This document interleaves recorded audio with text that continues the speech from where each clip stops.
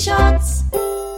On the 5th of August 1503, in the reign of King Henry VII, Administrator Sir Reynold or Reginald Bray died. He was about 63. Bray started his career in the household of Lady Margaret Beaufort when she was married to Sir Henry Stafford, and was still serving her 20 years later when her son became king.